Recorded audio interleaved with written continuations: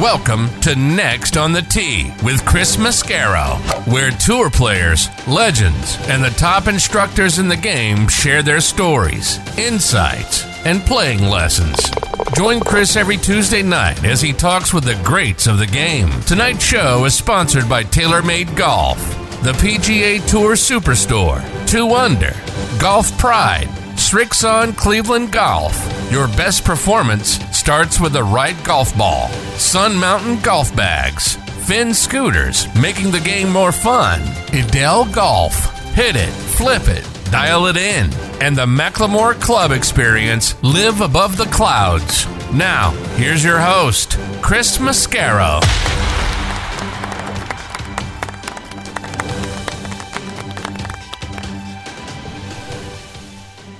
Good evening, folks, and thank you for coming back and joining me today on Next on the Tee. I'm your host, Chris Mascaro. I've got a great show lined up for you tonight. But before we get to that, I want to thank all of you for voting Next on the Tee up to number 2 in the Podcast Magazine Hot 50 list for the June edition. You guys are so awesome. I'm so grateful for all of your support. Please continue to vote. And you can do so daily by going online to podcastmagazine.com/hot50. I really appreciate your votes and all of your wonderful support. Very, very grateful to all of you. Thank you. Okay, on to tonight's show. My first guest will be one of the all-time great ball strikers, Tim Simpson. Tonight, I'll talk with Tim about the mental side of the game and the work he did early on in his career with Dr. Bob Rotella. I'll get his thoughts on what's going on with the LIV Tour and all the players who have decided to resign from the PGA Tour and go play over there. We'll look back to the PGA Championship. We'll look ahead to the U.S. Open at the country club outside of Boston. So I'm very excited to have Tim back as part of the show. He's going to join me here in just a few minutes. Following him, I'll get a return visit from 1991 Open champion Ian Baker-Finch. I'll get Finchy's ideas and thoughts about the LIV Tour as well. We'll look back to his 91 Open Championship victory, plus his first win on the PGA Tour at the 89 Colonial. We'll also talk about the World Championship Cup he played in the late 80s. It was kind of a combination between the Ryder Cup and the President's Cup at the time. Looking forward to having Finchy back as part of the show. He'll join me about 25 minutes from now. Following him, I'll be joined by PGA Tour caddy Paul Tesori. I'm going to talk to Paul about his college days. He went to the University of Florida. Now, his father was a Florida State grad, so we'll hear how he broke the news to his father that he was going to be a Gator. We'll also talk about Paul's relationship with Vijay Singh, plus being on the bag for Webb Simpson now for over a decade. Looking forward to having Paul as part of the show. He'll join me a little bit later on in the hour. And then we're going to round out tonight's show with a return visit from another PGA Tour caddy, and that's Kip Henley. I'm going to get Kipper's memories from being on the bag for Brian Gay when Brian won at Habour Town in 2009 by a whopping 10 strokes. We'll also talk about Kip's Masters experiences, the role his wife Sissy plays in getting him where he needs to be each week, and then Kip's big day when he was inducted into the Chattanooga Sports Hall of Fame. Kip will join me about an hour from now. So there you have it, folks. More great stories, tips, and information are coming your way tonight on this edition of Next on the Tee. And thank you so much for tuning in and taking the journey with me tonight. Before we get started, I want to remind you about our friends over at the Macklemore. As you guys know, my buddies and I were there again a couple of weeks ago for our annual golf trip. Second time we went back. So amazing, even better the second time around. Everything about the place is first class. The accommodations were fantastic. The practice facility is great and about to get even greater when they open up their new Himalayas putting green. The on-premise restaurant called The Craig has outstanding food and service, and to say the course is spectacular is an understatement. I can't say enough great things about the place, folks. Go online to themacklemore.com to see how spectacular it is for yourself. The golf course is co-designed by our good friends Bill Bergen and Reese Jones, and our friend and PGA Tour caddy and one of my guests tonight, Kip Henley, said outside of Pebble Beach, it's the most beautiful 18th hole he's ever seen. Golf Digest agreed, naming it the best finishing hole in America since 2000, and Links Magazine doubled down on that, naming it one of the top 10 finishing holes in all of golf. See why we're all saying such great things about the course and the resort by going online to themacklemore.com. And folks, this segment of the show is brought to you by our friends over at TaylorMade. Golf is an interesting game because the better you hit the ball, the fewer shots you have to hit. That means the better you hit the ball, the less golf you actually have to play. That's why TaylorMade made their all-new Stealth irons. TaylorMade Stealth irons feature a cap-back design with a 3D toe wrap designed to help deliver increased distance throughout the bag and more forgiveness on those occasional, or maybe not so occasional, less than perfect shots. The result? Better shots more often, so you get to have more fun more often. So if you're the kind of golfer who wants to play less golf more often, try the all-new Stealth irons from TaylorMade. Beyond driven. Okay, now back and next on the tee with me and making his 7th appearance is one of the all-time great ball strikers and one of my all-time favorite guests, and that's Tim Simpson. Tim is from right here in Atlanta, Georgia, played his college golf at the University of Georgia, where he lettered in 1975 and 76. During his time there, Tim was named All-SEC, All-American, and a college All-Star. Tim won the Southern Amateur in 1976, and he turned pro in 77. He won 4 times out on the PGA Tour at the 1985 Southern Open, the 1989 USF&G Classic, and back-to-back years at the Walt Disney World Oldsmobile Open in 89 and 90. He also won the Georgia Open 5 times, the Casserole World Championship over in France. He was named the PGA Tour Comeback Player of the Year in 1989. He had 2 top 10 finishes in majors, both coming in 1990 at the U.S. Open and PGA Championship. That year, he was named the Georgia Professional Athlete of the Year. In 2004, he was inducted into the State of Georgia Sports Hall of Fame. In 2006, he was inducted into the Georgia State Golf Association Hall of Fame and named the Comeback Player of the Year out on the Champions Tour. Over the course of his PGA and Champions Tour careers, he had 82 top 10 finishes and 202 top 25s. Like I say, he's a great guy, and I'm very honored he is back with me again tonight here on Next on the Tee. Hey, Timbo, how are you, my friend? I'm doing fantastic, Chris. Thanks for thinking of me. I always look forward to coming on. Tim, as we've been communicating over the last few weeks, I got very excited because you've been getting healthier and healthier and maybe getting an opportunity to get back and start to play some golf. I know you've had a little setback recently with a wrist injury. Catch us up. How you doing? Yeah, it's the hits never stop coming with me, I guess. But anyway, as I mentioned a few minutes ago off the air to you, I've got a CAT scan in the morning to see if I have a torn tendon. Haven't tried to hit any balls in 3+ weeks, and it seems to be doing better. So hopefully it's just a severe sprain, and I don't have to have surgery. But yeah, the back's doing better. I implemented some more upper body stretches to my regular daily stretching routine, and it's really freed me up. I was hitting the ball pretty darn good when I got injured. Tim, switching gears a little bit, all the talk around the game of golf right now is about this new LIV Tour and the players that have resigned from the PGA Tour to go play over there. What are your thoughts? How do you feel about this thing? Well, I have mixed emotions. I think it's going to greatly dampen the legacy of Norman and Mickelson, in particular, with some of the comments they've made. And, you know, Norman's hero was always Jack Nicklaus, and good Lord, he ripped him this week. So, I don't know. I think it's unfortunate. I understand name and likeness. For instance, when I had a website built a number of years ago, I had to run everything through the PGA Tour, and I had to acquire my pictures from Getty Images. They own the rights to every picture of Tim Simpson.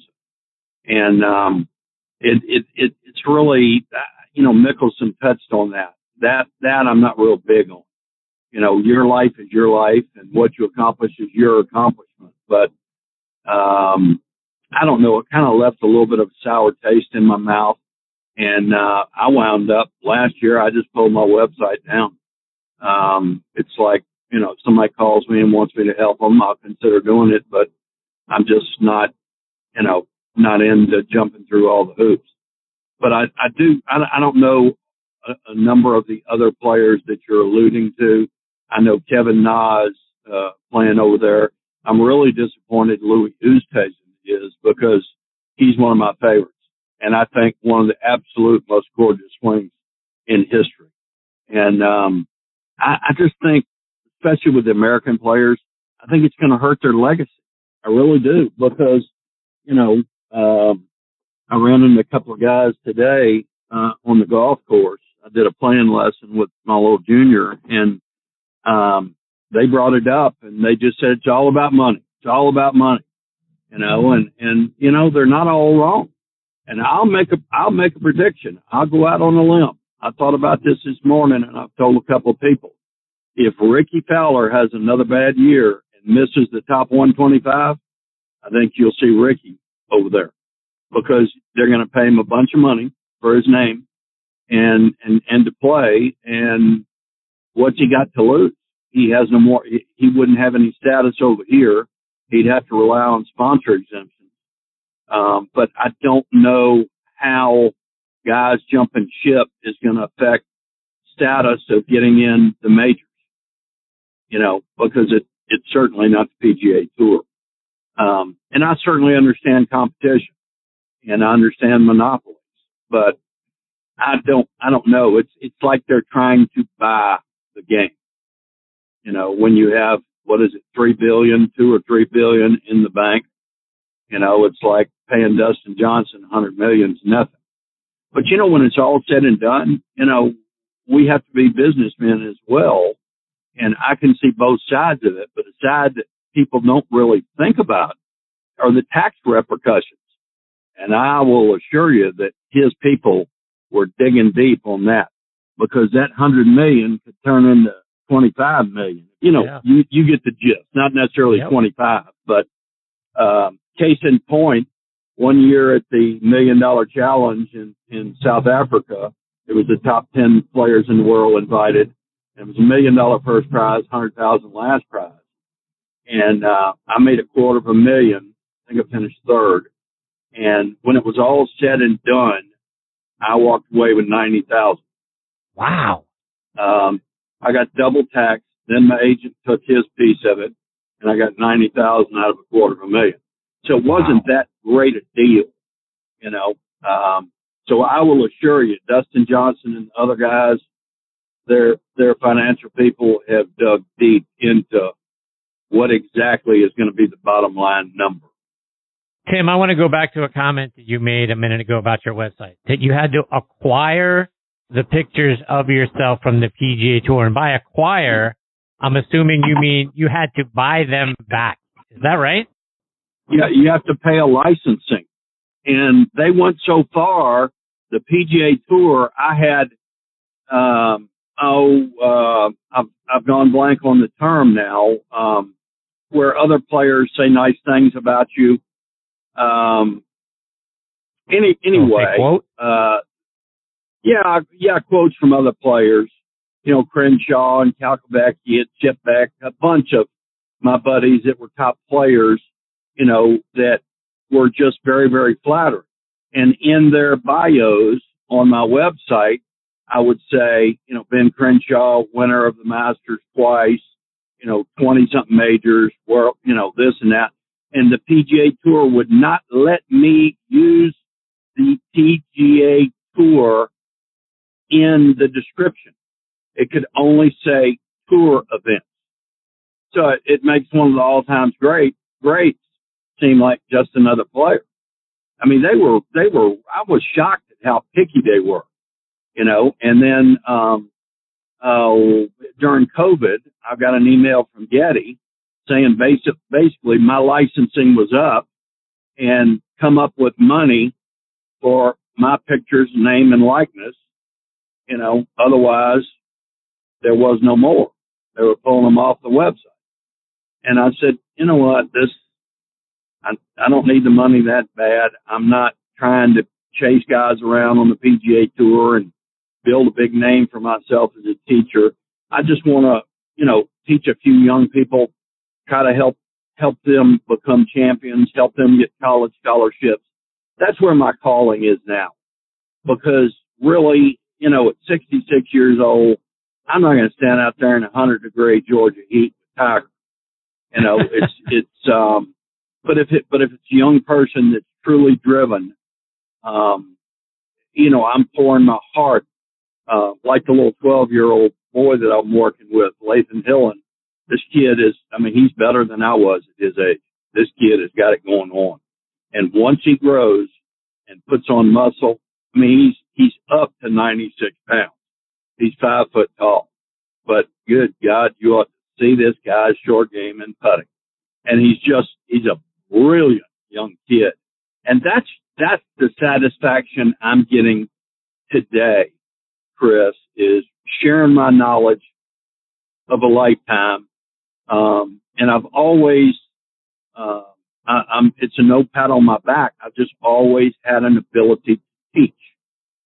There's very few players in my generation that didn't ask me to watch them, and what are you doing wrong? And if it's somebody like Finchy, your next guest, Ian Baker-Finch, I'd say, okay, now Finchy, come over here to the putting green, because he was as good as it got, and I love it. I really do. I teach a lot like Butch Harmon. I keep it very simple. I'm not into, drawing all kind of lines and showing you swing plane, this and that, because truly, even Adam Scott, as gorgeous as his swing is, you could probably find a fault in his swing plane. To me, it's about fixing you and getting you out on the course next week to make money or to qualify for the mid-amateur or what have you. Make money if you're a pro kind of deal. But, this back to the LIV Tour, I think it's a huge can of worms. And, I don't know, but you just remember, you heard it here about Ricky Fowler, and I haven't heard his name mentioned at all, but I'm just kind of a little bird on the wall this morning said, what's Ricky Fowler going to do if he loses his card? Because he didn't make enough money to keep his card last year, but I believe, he was still under the graces of, I think he had 5 years for his TPC win. And I think that solidified it for him. Am I correct there? Do you recall? Yeah. Yeah, absolutely. You are right. Yeah. So, you don't want to be on the outside looking in. And if you see you're going to be out on the outside and somebody says, hey, you want $50 million, I'm like, sign me up, coach. So put me in the game, baby. I'm ready to play. So, Tim, and that's sort of same vein.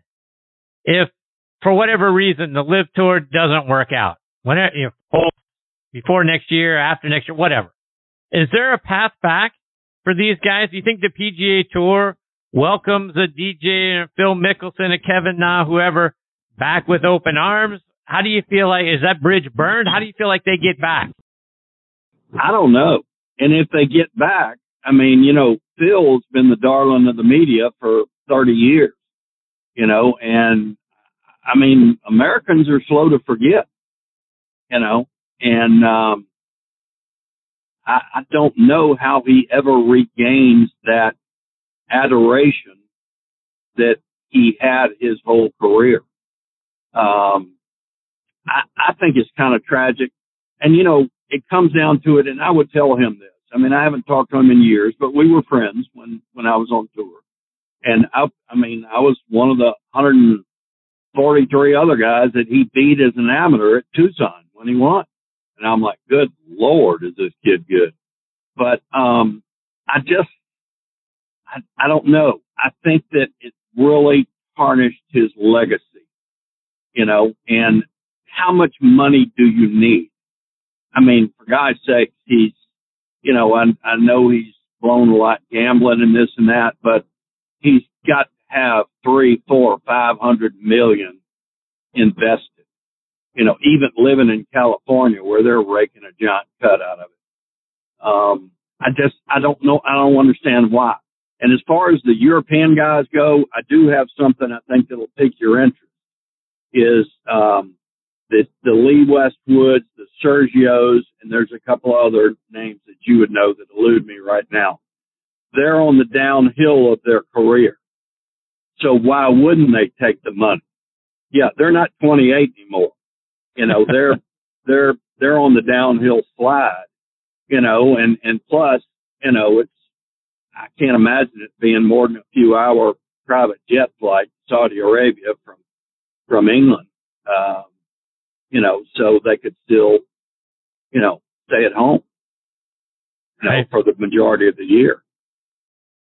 One of the other things that I've heard is the success of the LIV Tour might actually be in the hands of Fred Ridley, the chairman at Augusta National, because if they decide not to invite players on that tour to come to play in the Masters, they may have no chance to survive.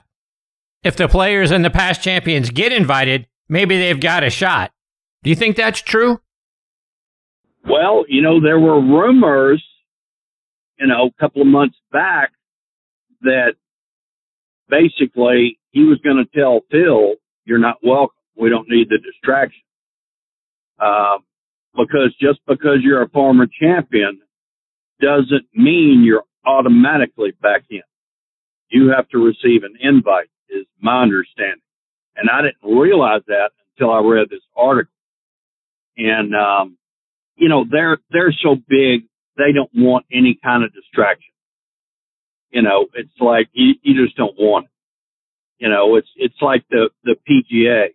DeChambeau playing the media. I'm going to try to play, and all the build up. Well, you know what? There was some guy that was first alternate that didn't get in the tournament because, you were using it as a marketing thing, knowing your wrist wasn't ready to play.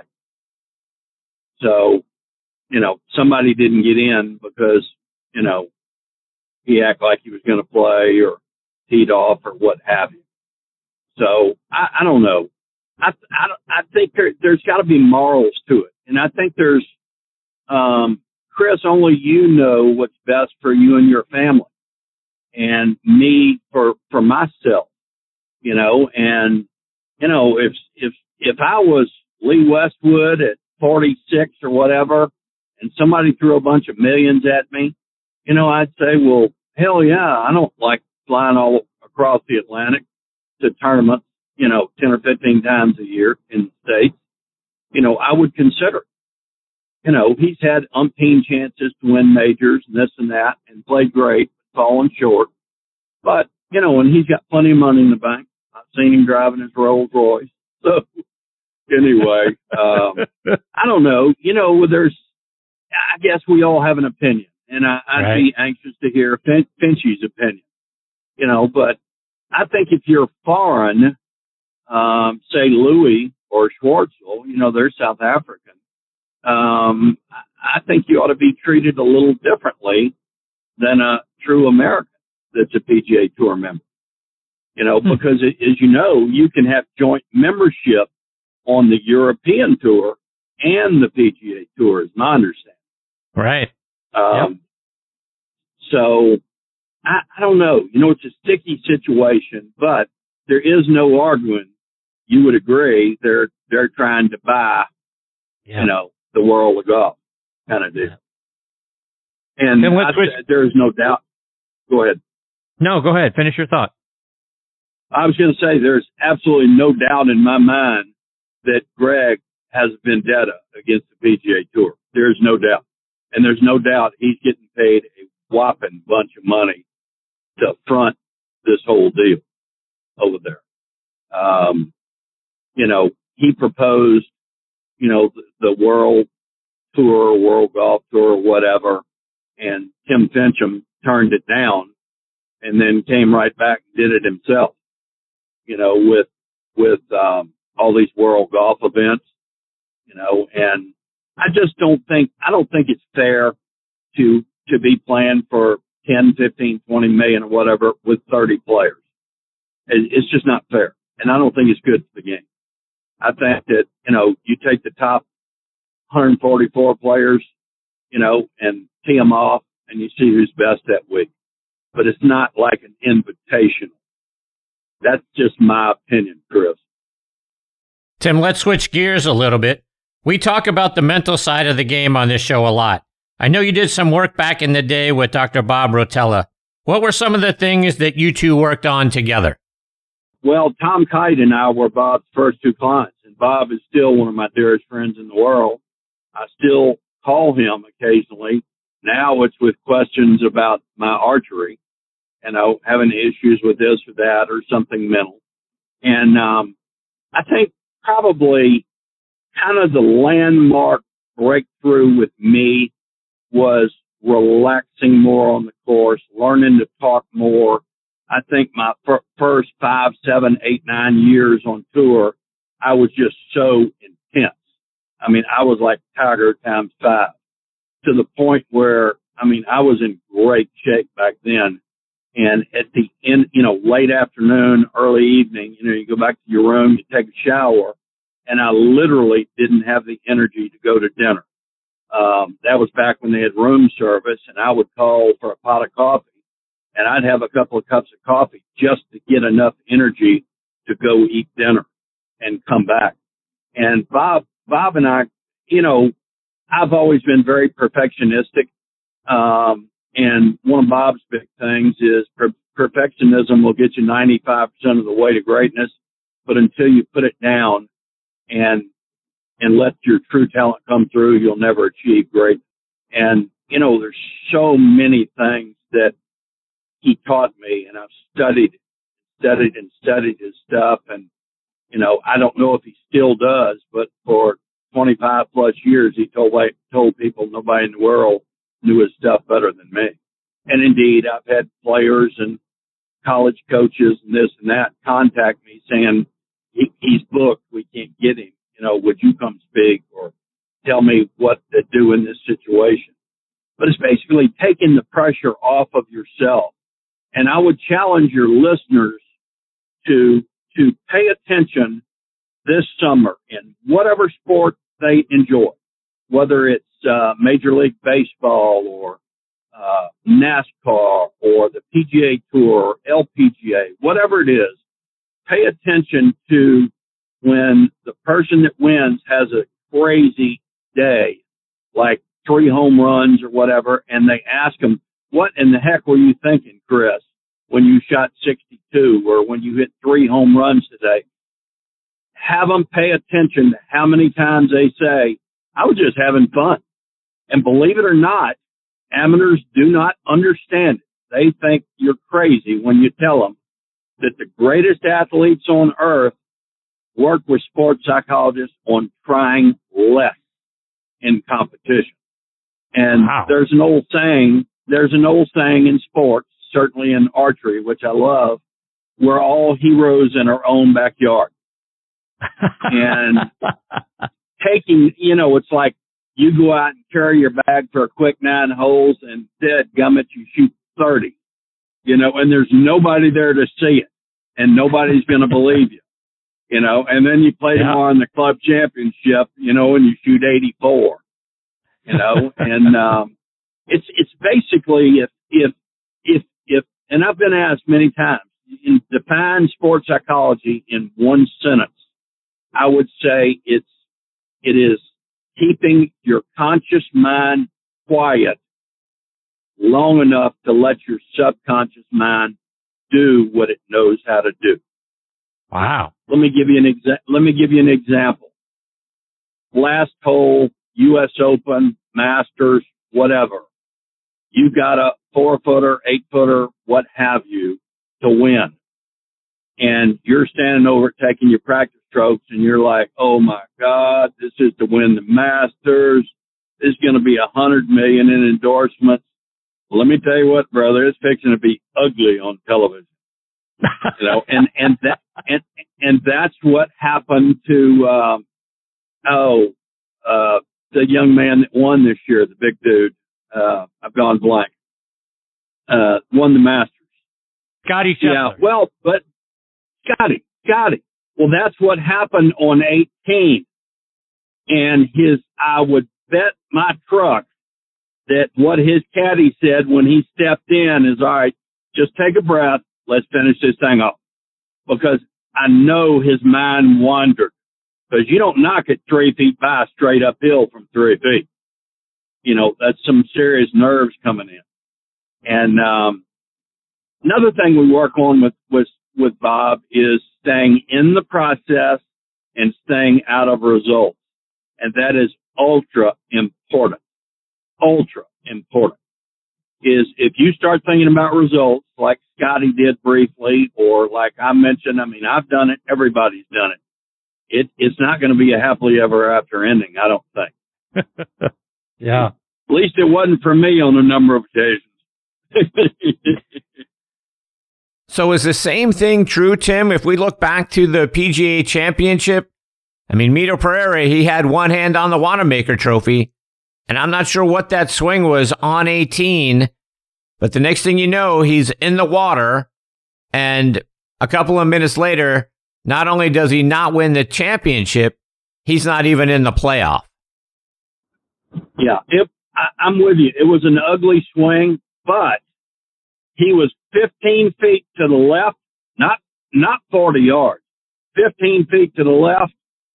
He's got a shot at the green with a 8-iron, and the tournament's over. But I would also say if he was choking, he would not have grabbed that driver. I think he was in the moment, and I think it's like, let's pick our target and let's handle business. I thought he did a magnificent, humble interview, and I hope he makes millions and millions of dollars in endorsements off of it. And I don't think it's the last you're going to see of this young man. And he played incredible. He really did. And it was tragic. It was like John Vanderbilt at the British Open years ago. You got the Masters. You got one sleeve on the jacket, and basically have a heart attack. So I don't know. I thought it was tragic. I about teared up. I'm like, oh, please don't do this. But yeah. And the crazy thing is, gone blank again. The tall, thin kid hits it like I used to and putts it worse than I used to. Kid that finished second at Masters last year. Yeah, Will Zalatoris. Yeah, Will Zalatoris. I mean, he's thrashing it all over the dadgum place and getting away with it. Justin Thomas hit some crooked shots, and Mito's just down the middle on the green. And you forget that he hung it on the lip on 17. Could have gone quarter of a turn, or he'd had a 2-shot lead. He could have kicked it off the tee on 18. Right. Tim, as we look ahead a couple of weeks to the U.S. Open at the Country Club outside of Boston, you were the first player in tour history to reach 9 under par at a U.S. Open. You did so at Medina in 1990. Talk about your opening rounds of 66, 69, because U.S. Opens don't usually allow for such great scoring.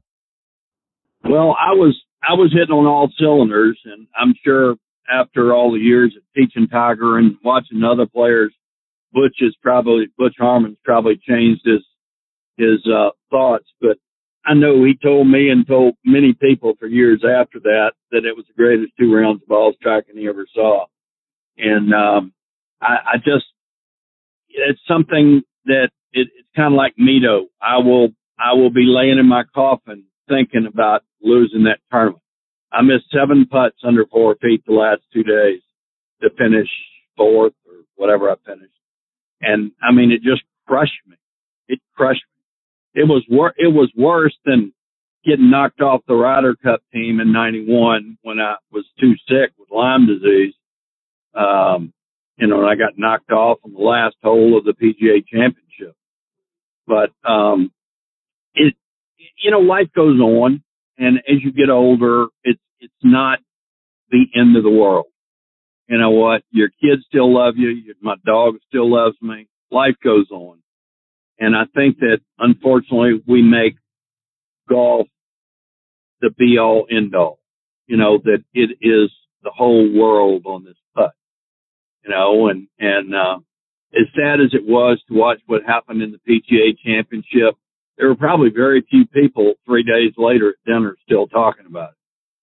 It's like, well, it happened. It's a bad break.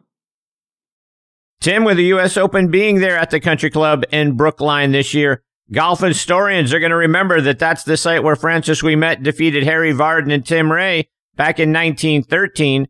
Curtis Strange won it there in 1988. Were you in the field there in 88? Yes, I was. I don't remember how I played, and ironically, which is very unusual for me, I don't remember a lot about the golf course. I remember 18 finishing right behind the clubhouse.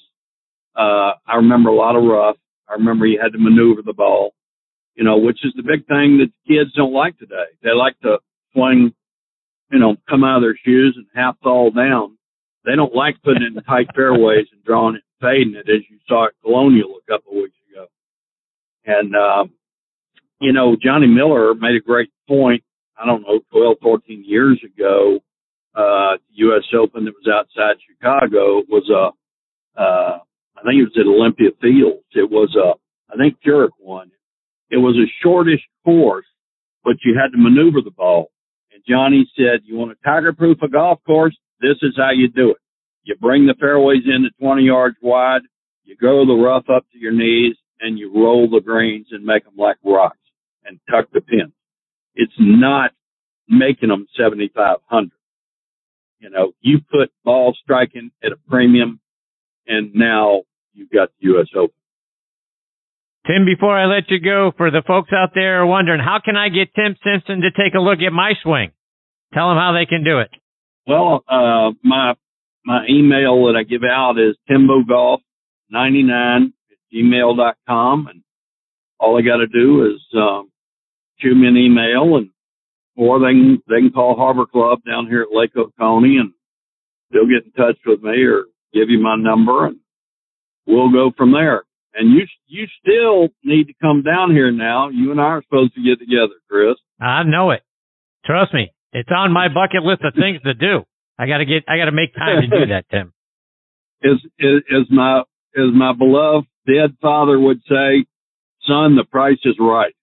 I told you I'm going to charge you, so you got nothing to lose. 100% right. Tim, I love you, my friend. Well, I can't thank you enough for taking time out of your night to come back and be a part of the show.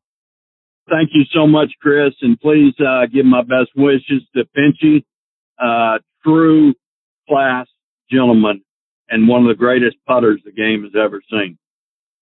I will do so. Stay safe, my friend. All the best to you and your family. Look forward to catching up with you again soon. Thank you so much, Chris. Call me anytime. See you, buddy. Appreciate you. Take care, Tim. That is the great Tim Simpson. And I tell you what, folks, I am 100% got to get down there and spend some time with Tim. There's probably nobody, like I say, nobody was the better ball striker than Tim Simpson was. So there's no one better that can fix your game. And my game needs a bunch of fixing. So I'm looking forward to getting down there and spending some time with Tim and then getting him back on the show again, hopefully very soon. Okay, before I get to my next guest, Ian Baker-Finch, I want to give a shout out to a couple of our sponsors, starting with our friends over at Srixon Cleveland Golf. Your best performance starts with the right golf ball at Srixon. A global leader in golf ball technology and innovation, Srixon offers a wide variety of award-winning golf balls for golfers of every skill level. Whether you're searching for a tour performance golf ball or a distance golf ball with incredible feel, Srixon provides the best golf balls at incredible prices. Srixon offers a wide variety of personalized options while also developing a highly visible colored golf ball as well. Select the right golf ball for your game today and trust it with Srixon. Check them out online at Srixon.com. Srixon.com. Find the right golf ball for your game today. I also want to remind you about our friends over at Sun Mountain. There's a company nestled in the valley of Missoula, Montana, that embodies the essence of quality, function, and innovation, and that's Sun Mountain, which started building golf bags back in 1981. They are an industry leader in golf bags, travel covers, outerwear, and push carts. With flagship products that you've come to know, like the C-130 cart bag, the 2.5 ultralight stand bag, the Club Glider travel cover, the Speed Cart, and Rainflex rain gear. Sun Mountain continues its quest to provide the very best in golf products to every range of golfer. Visit them online at sunmountaingolf.com to look at their amazing products. Okay, now back in next on the tee with me is 1991 Open champion and now a fantastic broadcaster, Ian Baker-Finch. Let me remind you about Ian's background. He's from Queensland, Australia. He turned pro back in 1979, and he credits Jack Nicklaus as his greatest influence, saying he based his game on Mr. Nicklaus's book, Golf My Way. He won his first professional tournament at the 1983 New Zealand Open. He finished third in the World Series of Golf in 1988 and started playing regularly on the PGA Tour in 1989. He won his first PGA Tour event at the 89 Southwestern Bell Colonial. He would win again that year at the Bank of Boston Classic. He won the 91 Open Championship at Royal Birkdale, finishing with rounds of 64 and 66 to win by 2 over fellow countryman Mike Harwood and 3 strokes over Fred Couples and Mark O'Meara. The following year, he finished tied for 6th at the Masters and 2nd at the Players' Championship. In 2000, he was awarded the Australian Sports Medal for Achievement in Australian Sports. He's now clearly one of the best golf analysts in the business, and I'm very honored to have him back with me again tonight here on Next on the Tee. Hey, Ian, thanks for coming back on the show. Good evening, Chris. How are you? Lovely to be with you again. I'm fantastic, thank you. Ian, I got to start tonight by getting your thoughts on this whole LIV Tour thing. It's the talk of golf right now with the first tournament coming up this week. Do you think this tour is going to make it? Well, that's the $64,000 question, isn't it? Is it going to make it? It certainly made headlines these last year or so, and certainly the last week. First ball gets struck on Thursday, and I'll be up in Canada calling the Canadian Open. Speaking to the people up there, they're not too perturbed by it, although one of their ambassadors, Dustin Johnson, has jumped ship and he'll be over there. I don't really know what the guys on the PGA Tour can complain about with the way the tour is run these days and the way all of the world tours are run and the amount of money they have to play for. I'm not really sure why they'd want to leave or why anyone would ever want to question anything that's being done here. But I understand the money is excessive, and maybe the 54 holes and the shotgun start or whatever that may end up being, or whatever that appeals to them, I'm not sure. But I just know one thing, that if you're going to leave a legacy in the game of golf, you're going to leave it on the PGA Tour. You're not going to leave it on this rival tour, in my opinion. If that tour were to fail at some point, and we know they have billions of dollars set aside, they have a 3-year plan for sure, but if it fell apart in that 3 years or after that 3 years, do the players that have left the PGA Tour, do the DJs and the Phils and the Sergios and all those guys, is there a path back, or do you think they've burned that bridge? I really don't know. I doubt it. And I do believe this tour will continue on through the 8 events this year and into next year. And they seem to be telling the players that have signed with them that it's going to go for 3 years minimum. So what happens after these first few tournaments, we'll just have to wait and see what the ramifications will be. But for those that have resigned their membership, I'm not sure what the way back would be. Ian, as I've been listening to other shows talk about this tour, some of them are suggesting that the success actually sits in the hands of Fred Ridley, the chairman at Augusta National, because if the players that have been past champions, the DJs, the Phils, the Charles Schwartzels, the Sergios, suddenly don't get invited back next year to the Masters, or other players that would have qualified don't get invited back, that this tour has no chance. Do you think that really their success does rest in the hands of Fred Ridley? Do they get an invitation, you think, in the mail to come back and play? I really can't speak to that, Chris. I wish I could, but that's a long way off. I know the players that do play this week that are exempt for the Open Championship in Brookline, the US Open. I know they're expecting to come back and play with the USGA people saying that they're not doing anything about it, so they will be able to play. But what goes on after that, I have no idea. Ian, I want to go back to your playing days. And speaking of the Masters and Augusta National, that's a place you had success during the course of your career. You finished tied for 7th in 91, tied for 6th in 92, tied for 10th in 94. Talk about playing Augusta National and how you learned to be so successful there. I loved Augusta National. I still do. I love doing the broadcasting there with CBS the last 16 years and with Australian TV prior to that, after my playing days finished in 96 there. It's a great golf course. The greens are superb. I think if I had been a little less aggressive with my putting style, I may have even done better. It was always my putting that let me down there rather than helped me, unfortunately. I was known as a good putter, but I was a bit aggressive, so I had a lot of three putts.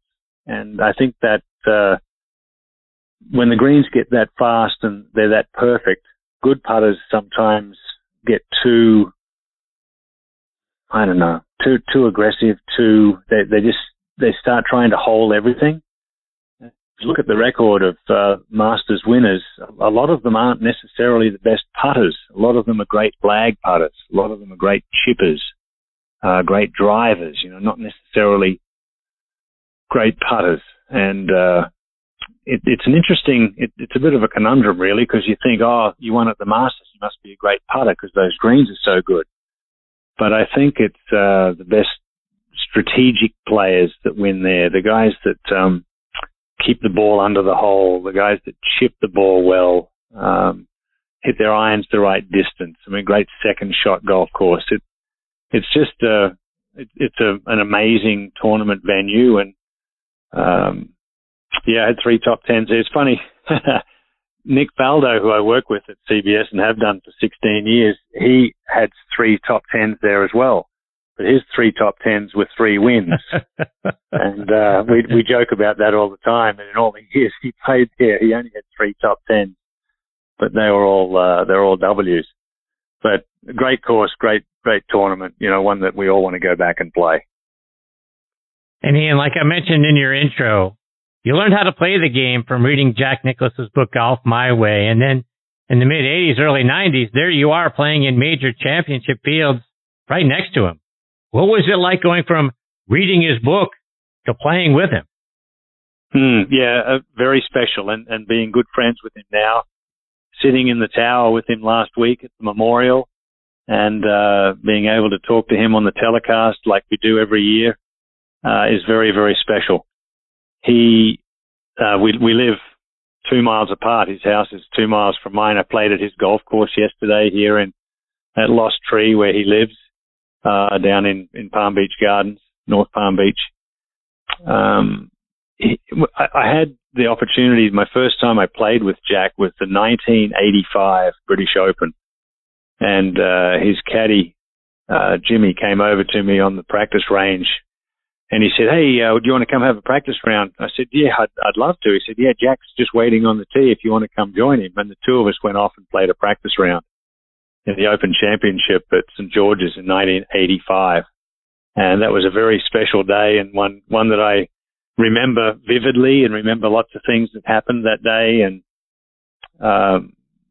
he's a great man, and obviously, the greatest golfer of the century, and my idol, and just a lovely family. So very, very honoured and humbled to be able to call him a friend now, as having grown up idolizing him.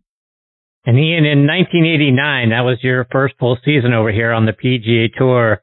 You get a win at Colonial, and you do so going wire to wire, playing on a foreign exemption.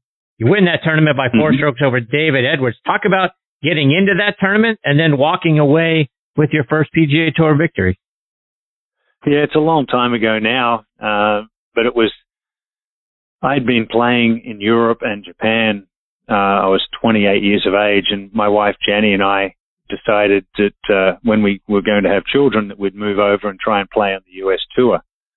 So late in '88, Jenny was pregnant, and I decided to come over and play a few tournaments to see if I could earn my card for the '89 season, and lost by a shot at the World Series of Golf. I led the whole week, and I bogeyed the last 2 holes to lose.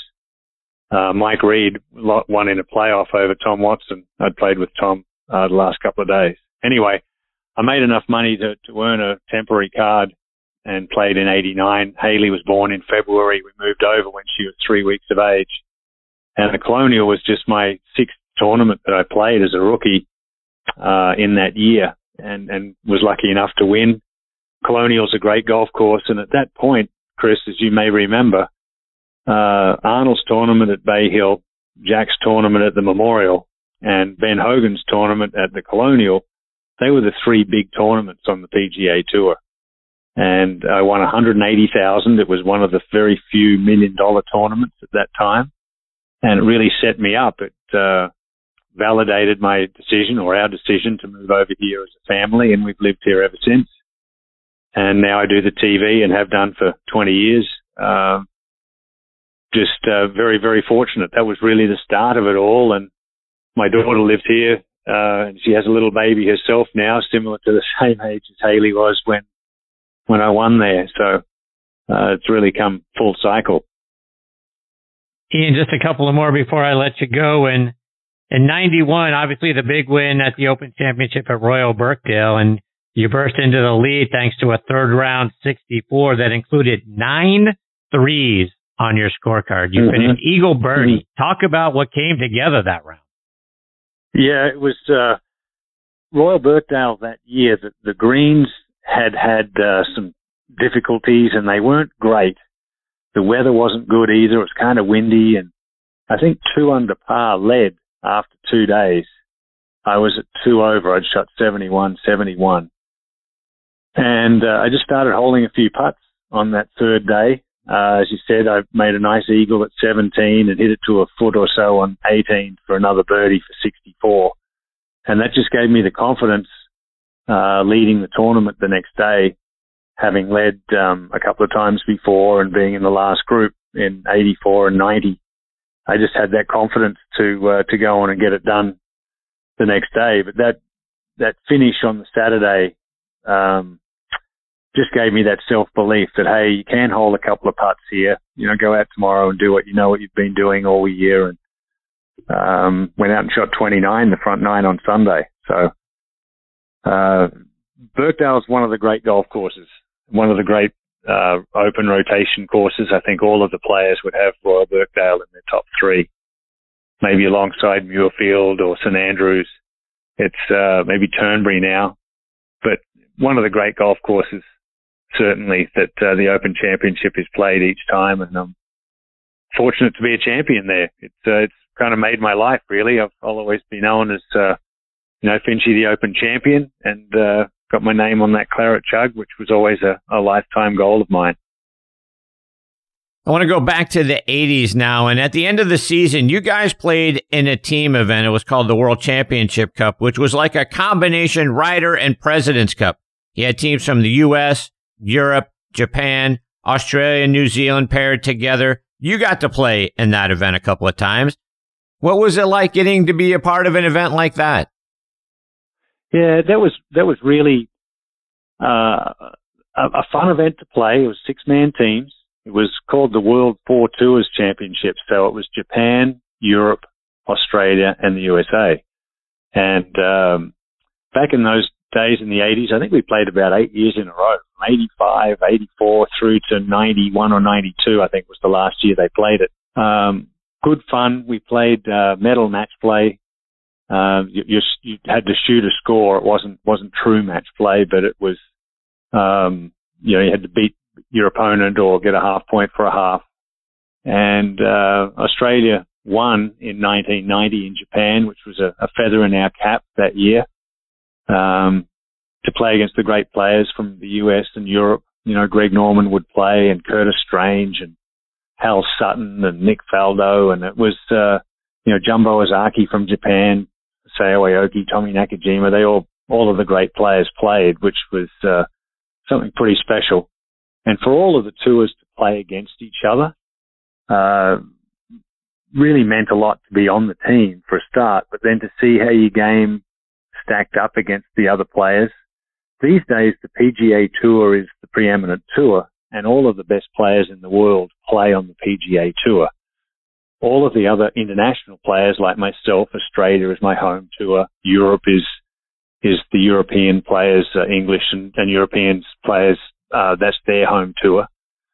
They can go play their own tours whenever they like, but they all like to come congregate and play the US tour. And that's where the competition is. If you're going to be one of the world's best players, you need to win on the PGA Tour, and you need to win here to perform well in the majors, in my opinion. So that's what we all aspired to do. And really, since 2000 on, I think it's like a 50-50 thing now. The PGA Tour is 50% international and 50% US. Actually, they could hold the President's Cup down here in Florida every year because most of us live here. We could all have a home game. But team golf is a lot of fun. But the PGA Tour is where the stars are born and legacies and history is created. Ian, before I let you go, remind our listeners, how can we stay up to date with all the great things you're doing and then obviously listening to you on the broadcast? Broadcasting on Well, yeah, thanks. I'm with CBS Sports, have been for 16 years now and hope to be for another 16. We've got a great team at CBS. I'm on Instagram, Ian Baker-Finch on Instagram, but I'm not a self-promoter. I'm not trying to sell anything or promote anything. I'm just me, and I'll post a few family photos and a few golf photos occasionally from tournaments that we cover. But basically, you can catch up with me from 3 to 6 Eastern every weekend on CBS. Well, Ian, I can't thank you enough for taking time out of your busy schedule to come back and be a part of the show. It's always fun having you here. I hope we get the privilege of catching up with you again soon. Thanks, Chris. Lovely to be with you. I'm sort of in between tournaments. Just got back from the Memorial today and heading out tomorrow for Canada. Should be good fun up there. The RBC Canadian Open is going to be a great event. It's one of the truly great courses in North America, St. George's. So make sure you tune in and watch. Absolutely. Take care, Ian. All the best to you and your family. We'll catch up soon. Cheers, mate. See you, Ian. That's a great Ian Baker-Finch. And folks, tremendous. Like you heard from Tim Simpson in the segment prior, right at the end, right? What a great putter Ian Baker-Finch was. What a great tournament he had in 91 to win the Open Championship. You talk about a great couple of nines. 29 to start out the final round. You think a guy's nervous sitting on a lead 2 strokes ahead of Seve Ballesteros, oh, by the way. And then he goes out and shoots 29 birdies, 5 of the first 7 holes in his final round. That's the way to come out strong. And like I say, Ian is just one of the best golf analysts anywhere in the business. So fortunate to have him on the show. I look forward to catching up with him again soon. Before I get to my next guest, Paul Tesori, I want to talk to you about our friends over at Adele Golf. Have you been custom fit for your putter or even for your wedges? Adele Golf is the industry leader in scoring club fitting. Their putter fitting system is the most complete putter fitting system in golf. The EAS line of putters can get your putting dialed in. Also check out their swing match system wedges with weight adjustability to make sure your wedges are truly fit to your swing. Go to adelegolf.com and schedule your fitting today. I also want to give a shout out to our friends over at Squares Golf. Are you like me, always considering new golf equipment, maybe a new driver? Well, let me reset your thinking because I discovered Squares golf shoes. The patented Squares toe provides balance, stability, and a wider base for increased connection to the ground, effectively increasing your swing speed by 2.2 miles per hour and an average of 9 yards of distance. Independent testing proves it. That's right. It's proven in science. Go to squares.com, get the Squares 30-day money-back guarantee, and use promo code DISTANCE to get $20 off. Remember, distance comes from swing speed, and swing speed comes from your connection to the ground. Squares, the distance golf shoe. Okay, now next on the tee with me is PGA Tour caddy Paul Tesori. Let me give you some background on Paul. He's from Ponte Vedra, Florida, played his college golf first at Central Alabama Community College and then at the University of Florida. He was a part of Florida's 1992-93 National Championship team. In 93-94, he was the number 1 player on the team. He helped them to win their second consecutive SEC championship, plus wins at the Gator Invitational and the Puerto Rico Classic. He placed tied for 13th in the national championship in 1994. His 4-round total of 285, 3 under par, is one of the best scores in relation to par in Florida history. And that season, Paul was named All-American in First Team SEC. He turned pro and made it through Q School in his very first attempt in 1996, and he played on tour from 1997 to 1999. From there, Paul turned his attention to being a caddy and has been caddying out on tour for about the last 20 years. He's been on the bag for Vijay Singh, Jerry Kelly, Sean O'Hare, and now Webb Simpson. And I'm very excited he is with me tonight here on Next on the Tee. Hey, Paul, thanks for coming on the show. Chris, what a pleasure to be on the call. And if you don't mind, can you run back through all of that again? I relived some good memories with you as you were doing that. Absolutely. I really enjoyed that. I like that very much. Yeah, thanks for having me on. Paul, let's go back and start at the beginning. When did the game of golf become kind of a big thing for you? When did you fall in love with the game? Yeah, so I was pretty young when it happened. I grew up here in St. Augustine, Florida. My grandfather was a starter up at Ponte Vedra Inning Club. My dad played golf as well. Both were good players, both were scratch. And so when I was 5 years old, my dad, in order to go play golf on the weekends, he needed to take the little guy with him. And so I would just ride around with him. And by the time I turned 7, it was time for me to start playing. I picked up the clubs cross-handed, and away I went. Pretty much fell in love with the game right away. Was pretty good. As I got a little older, my grandfather said, "I'm not taking any more tournaments till you switch that grip." And so immediately I went from cross-handed to regular, and the game got better kind of quick. All the way up until, when I went to high school, there was kind of 2 sports that I had shown some promise at, and that was baseball and golf. And for me, my dad sat down and said, "Hey, son, if we really want to look at college scholarships and everything else, you're going to need to pick one." I said, "All right, Dad, I'll pray about it and just see what happens." I prayed about it, had a game the next day, got hit in the head with a fastball, came home and said, "Dad, I want to play golf. I'm ready to go."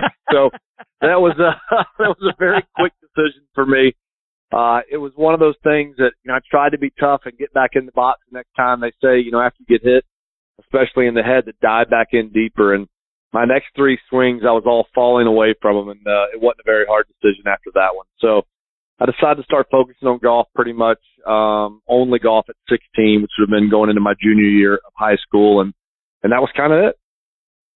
Paul, I read that your dad is a graduate of Florida State. How did you break the news to him that, "Hey, Dad, guess what? I'm going to go be a Gator"? Man, I think he thought it was a joke at first. So I grew up, everyone in my family had graduated from Florida State. And I grew up the biggest Seminole fan you've ever seen, hiding behind couches, watching some missed extra points, losing to Miami each year by 1. And, back then, there was no other chance. If you lost, one game early on in the year, it seemed to be all she wrote back in those days. And so just lived through all those close calls with Bobby Bowden and Florida State. And, I grew up hating the Hurricanes and the Gators. Those were the 2 teams that you just, under no circumstances were you ever rooting for them. And so when I got out of high school, we didn't really have the finances to be able to travel the country and play a lot of amateur golf. I was a good player. I had won the back-to-school classic here, shooting 130 over 2 days. And was a good player, but just, no real notoriety. So I went to a junior college in Central Alabama, Alexander City, and it was the greatest decision I had made at the time. Played a ton of golf, played well, was a second-ranked junior college player coming out of junior college. So when I had an opportunity, I went to as many places as I could. And at the time, Florida State did not have a strong golf program. Florida did. And I only went on the recruiting visit. To be honest with you, we used to get paid by the NCAA per mile, and I had Dad's Shell gas card. So for me, every time I went on a recruiting visit, all my boys at Central Alabama, we would all have free beer for 2 weeks, and so we were good to go. They would just send me on, "All right, Paulie, go do your thing and come on back."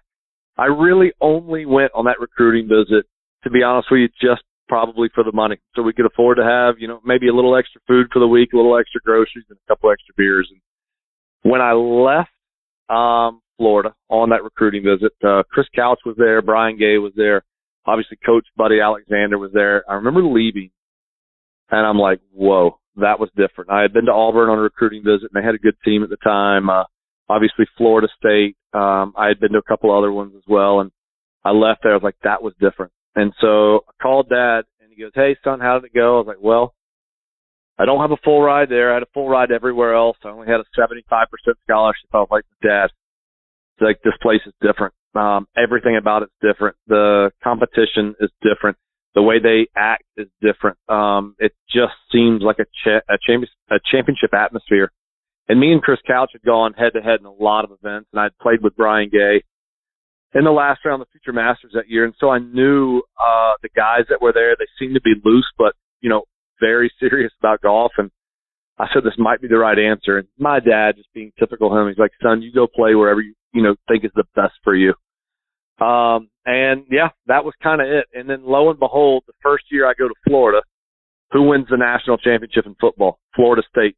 Warwick Dunn caught an 82-yard touchdown around the left side against Florida at Florida Field. And my first year of being an anti-Noel, they win the national championship. So that's kind of my little Gator, Seminole to Gator story. You mentioned Buddy Alexander. He's one of the all-time great college golf coaches. Talk about what it was like to play for him. Yeah, I think I had kind of Buddy 1.0, Buddy 2.0. I had come in as a junior college transfer. I was expected to start and do well right away. We always, the way they kind of did things back then, but the first qualifier, everybody tees it up for 10 rounds. And the top 5 scores, you're going to the preview, which is just where you play, where the national championship is going to be held later that year. I won the qualifier. I think I was 14 under. I won the qualifier, and everything was good to go. And I went to the first golf tournament, and I really struggled at the preview. I think I shot 3 rounds in the mid-70s, finished back in the pack, last on the team, and came back, and my confidence was down a little bit. And, Buddy was a guy, he never really wanted to mince words. I look back on it now, it was exactly what I needed. But when you're kind of young and cocky, arrogant, and all that, you don't want to hear kind of hard truth. And Buddy gave me hard truth. And so the rest of that year was a big struggle. I only played in 4 events. I did have 3 top 10s in those 4 events, but I just had a hard time supplanting myself. Eventually I went to SECs and regionals as a backup. Brian Gay got hurt one of them. Guy Hill got hurt in the other one. And then I was at the national championship as well, but did not play. We had guys, that were hurt, and I had guys kind of fight on my behalf, but then they ended up winning the national championship. And I'll never forget this feeling. Like, I was excited for the boys, but I was also down at the same time. I'm like, I know I'm good enough to play at this level. And I kind of had to look back on the year, and our little kind of post-season meeting, Buddy and I, we had a rough one. It was not good. And I remember being so angry that I stood up and I said, I tell you what, I'll come back and walk on next year and I'll show you how good I am. And again, arrogance, cocky, young, stupidity.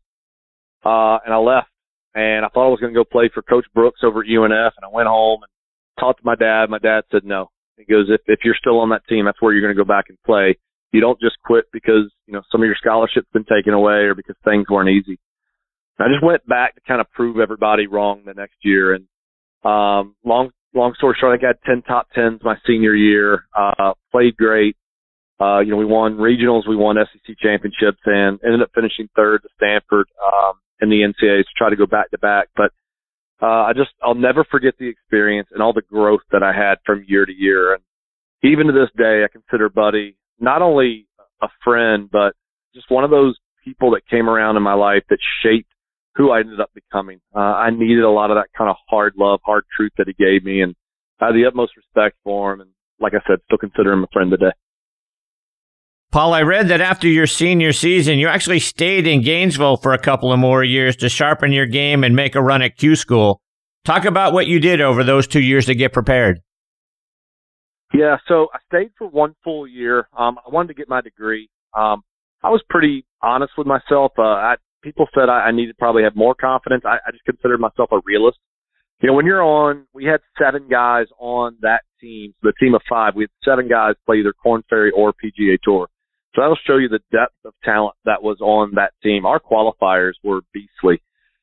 Just trying to get a spot to play on the team, you had to beat guys that would be starting anywhere else. And so, I just knew that I needed to get my degree. I wanted to do it in, commercial management one day, to be a GM at a golf club somewhere. And so I wanted to make sure I got that done.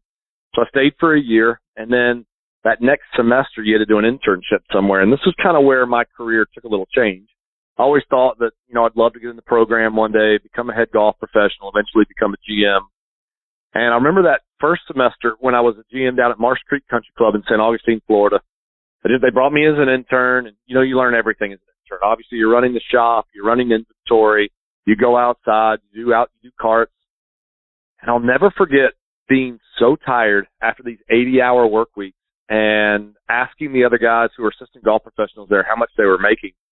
And when they told me, I couldn't believe it. I'm like, well, I can't do this for the rest of my life. I'm not going to make $25,000 and work 80 hours a week. Like, that's not possible at the time. So I immediately started practicing and playing. And so the reason why I decided to make a full run at it was because of how hard that job was. I was fortunate enough that, first try through Q school, I'd started playing a little bit before. I was in good form going in. I got through all 3 stages and got out on tour, and that had been for the 97 season. Around that time, you and Vijay Singh became friends. Talk about that and the influence he had on you and your game. Yeah. So, I was one of the so back then contracts looked very different. Tiger had just finished his first quarter of a year. I think he played 8 to 10 events that very first year, won twice, but his little boom hadn't quite happened yet. 97 was his first full season on tour, and it was my first full season.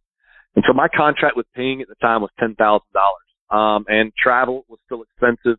I didn't have any money, and I started not playing well. I had a torn rotator cuff and a torn labrum that I tried to play through. I didn't really know a whole lot about medical exemptions and all that, and kind of back in those days, you just tried to play through pain. It wasn't as much, kind of common knowledge about the things that you could do to get healthy now. I didn't know. So as I tried to play through the pain, my left shoulder would pop and would be painful. I eventually got the swing yips. So after 10 events, I decided to shut it down, had rotator cuff and labrum surgery. And that had been in 97. And when I did, I started healing. I would just go out to TPC and I would chip, I would putt.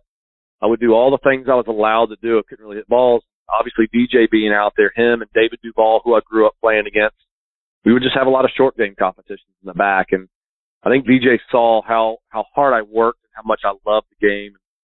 Quickly, we became friends. We would go to lunch together. We would talk about just kind of life and golf and all of that. And when I came back in 99, healthy and go back, I was completely broke. I was working full time as a teacher up in Yulee, Florida. And, VJ would help me out. He'd be like, all right, this week you're not allowed to play golf. You're practicing with me every day. We'll pay you $100 a day. And that was a lot of money for me at the time. And so, yep, I would do it. I would do my 5 days. And, we would hit balls together, lots of wedge competitions, lots of chipping and putting, gambling in between. And then, he would go do his thing. I'd go do mine, and we would meet back up. So Vijay became a friend, but also a mentor. Vijay was always great with young guys, especially young guys that were hungry. Not just hungry for golf, but maybe a little hungry too, just struggling financially. And he would always help those guys out. Those were things that, people never got to hear about him. But obviously when I was going through that, I had no idea that one day he would ask me to go work for him, and that would kind of change the trajectory of the rest of my career. Yeah, that's an interesting story. I read how you became Vijay's caddy back in 2009 after he had won his second Masters. He asked you for some swing advice, which ended up kind of being a job audition. Talk about how all that unfolded. Yeah, so in 2000, I went to Q school in 1999. I didn't play well again, missed the second stage. I just decided right then I was done playing. The joy had left. I was still kind of struggling with the swing yips at the time. I would play well in practice, shoot, 62, 63, 65, and I would tee it up at a tournament. It was hard for me just to shoot under par. And so I had to be, kind of honest with that. I was teaching at the time, and one day the phone rang. It was Vij. He said, "Hey, Paulie, just been struggling with the game a little bit. You mind coming out? Let's have a little practice session, and maybe you can take a look." So I did. Went out. We had a little practice session together. I mentioned 2 things in his golf swing that I thought, were a little bit out of whack for him. We talked about it. He goes, "Hey, in 2 weeks, I've got a week. I'd like to use you. Do you want to caddy for a week?" And at the time, I was making $20,000 a year teaching full time, and I'm like, "Heck yes, I'd love that." He was ranked, I think, 18th in the world at the time. Like you said, he had won the Masters earlier that year. And so we went to Flint, Michigan, finished top 10. At the end of that week, he asked me to go to the PGA as his teacher. And it just so happened the PGA that year was at Valhalla. And he got paired with Jack Nicklaus for his last PGA and Tiger Woods, who was going for, would that have been major number 3 in a row at the time? That would have been, yes, 3 in a row, because Vijay had won the Masters that same year. And so you can imagine the crowd, each day. It was like nothing I'd ever seen. You got Tiger Woods going for 3 in a row, Jack Nicklaus playing his last PGA, and then Vijay, who obviously was a very recognizable figure at the time, had won the Masters that year. It was unlike anything I had ever been a part of. Vijay struggled, missed the cut, and that Friday night he asked me if I wanted to come work for him full time. And, I didn't really know what I wanted to do at first, but talking to my bosses at the time, who's now actually a caddy on the PGA Tour, he goes, you have to take this opportunity. It's too good to pass up. And so I said yes, and away we went. That would be that was kind of it for me. I didn't know if it was going to be my kind of career at the time, but definitely it turned into an extremely full-time job very quickly. And Paul, after you had stints on the bag with Vijay, then Jerry Kelly and Sean O'Hare, Webb Simpson called you. And I read that 5 minutes into that conversation, you knew this is what you had been waiting for. Why did you know? Yeah, wow. First of all, I'm not that smart, so it's not me for sure. We'll call it something different than that. But, one of the things that I learned working with Vij was that, we were having a hard time. He was having a hard time closing golf tournaments. And this would be back in 2000, 2001, and early in 2002. And so we set out midway through 2001 to change his golf swing. Vijay had a really shut face at the top of his swing. When he got nervous under pressure, the ball would go left. And so it took about a year for it to take place. And once it did, voila, we saw what happened. He won 17 times on tour in the next 3 years. And it was really cool to be a part of that, to be a part of the golf swing change. It was, I think I had 11 days off in 01 at a 365 and 12 in 02. And Vij only took 1 day off total in those 2 years. And it was long. It was hard. It was sweaty. But all the work paid off. And so as I went to my next job being Jerry, I saw that a lot of things I took into that job worked. Jerry and I had a lot of success together, President's Cup team together over in South Africa. Then I went into O'Hare, a lot of success together, won a few times, again, a President's Cup team in San Fran. And so I was seeing that obviously when I put into play what Vijay and I did, kind of the process-oriented approach, that things were working well. And so in 2010, after Sean and I split up, I really wanted to work for a young guy. I wanted to work for a young guy that was a Christian as well, because all my other jobs had lasted about 3 years. I was a brand new Christian at the time, and I just wanted a relationship that might last for, 7 years, 8 years, 10 years. And it was something I had always dreamed about. So I had 2 really good offers at the time. One guy top 5 in the world, the other guy top 20 in the world. Really good offers for me to go work for him. And I kind of needed those jobs. But I was holding off just to see if somebody else called. And I was going to actually accept one of those jobs later that night. And at 4 p.m. in the afternoon, I think Webb called, went to voicemail. I called him back. We talked, and sure enough, I took the job. And I remember getting done, and me and my now wife were sitting there. We were looking up his stats. He was 213th in the world, had just kept his card in the last term of the year before. Kind of looked at each other like, what did I just do? I just passed up 2 guaranteed jobs for a long time and chose this young kid who has obviously struggled so far in his career. I just knew who he was as a person. That's all I knew. And so I took a chance. And I wrote down all these goals for that first year. I'll never forget. I wrote down my goal for us was $2 million, 7 top 10s, which both would have doubled his career at the time. Would have been more money than he made in his career, and it'd be double the amount of top 10s that he had had. At the end of the year, he made $9.3 million on the course.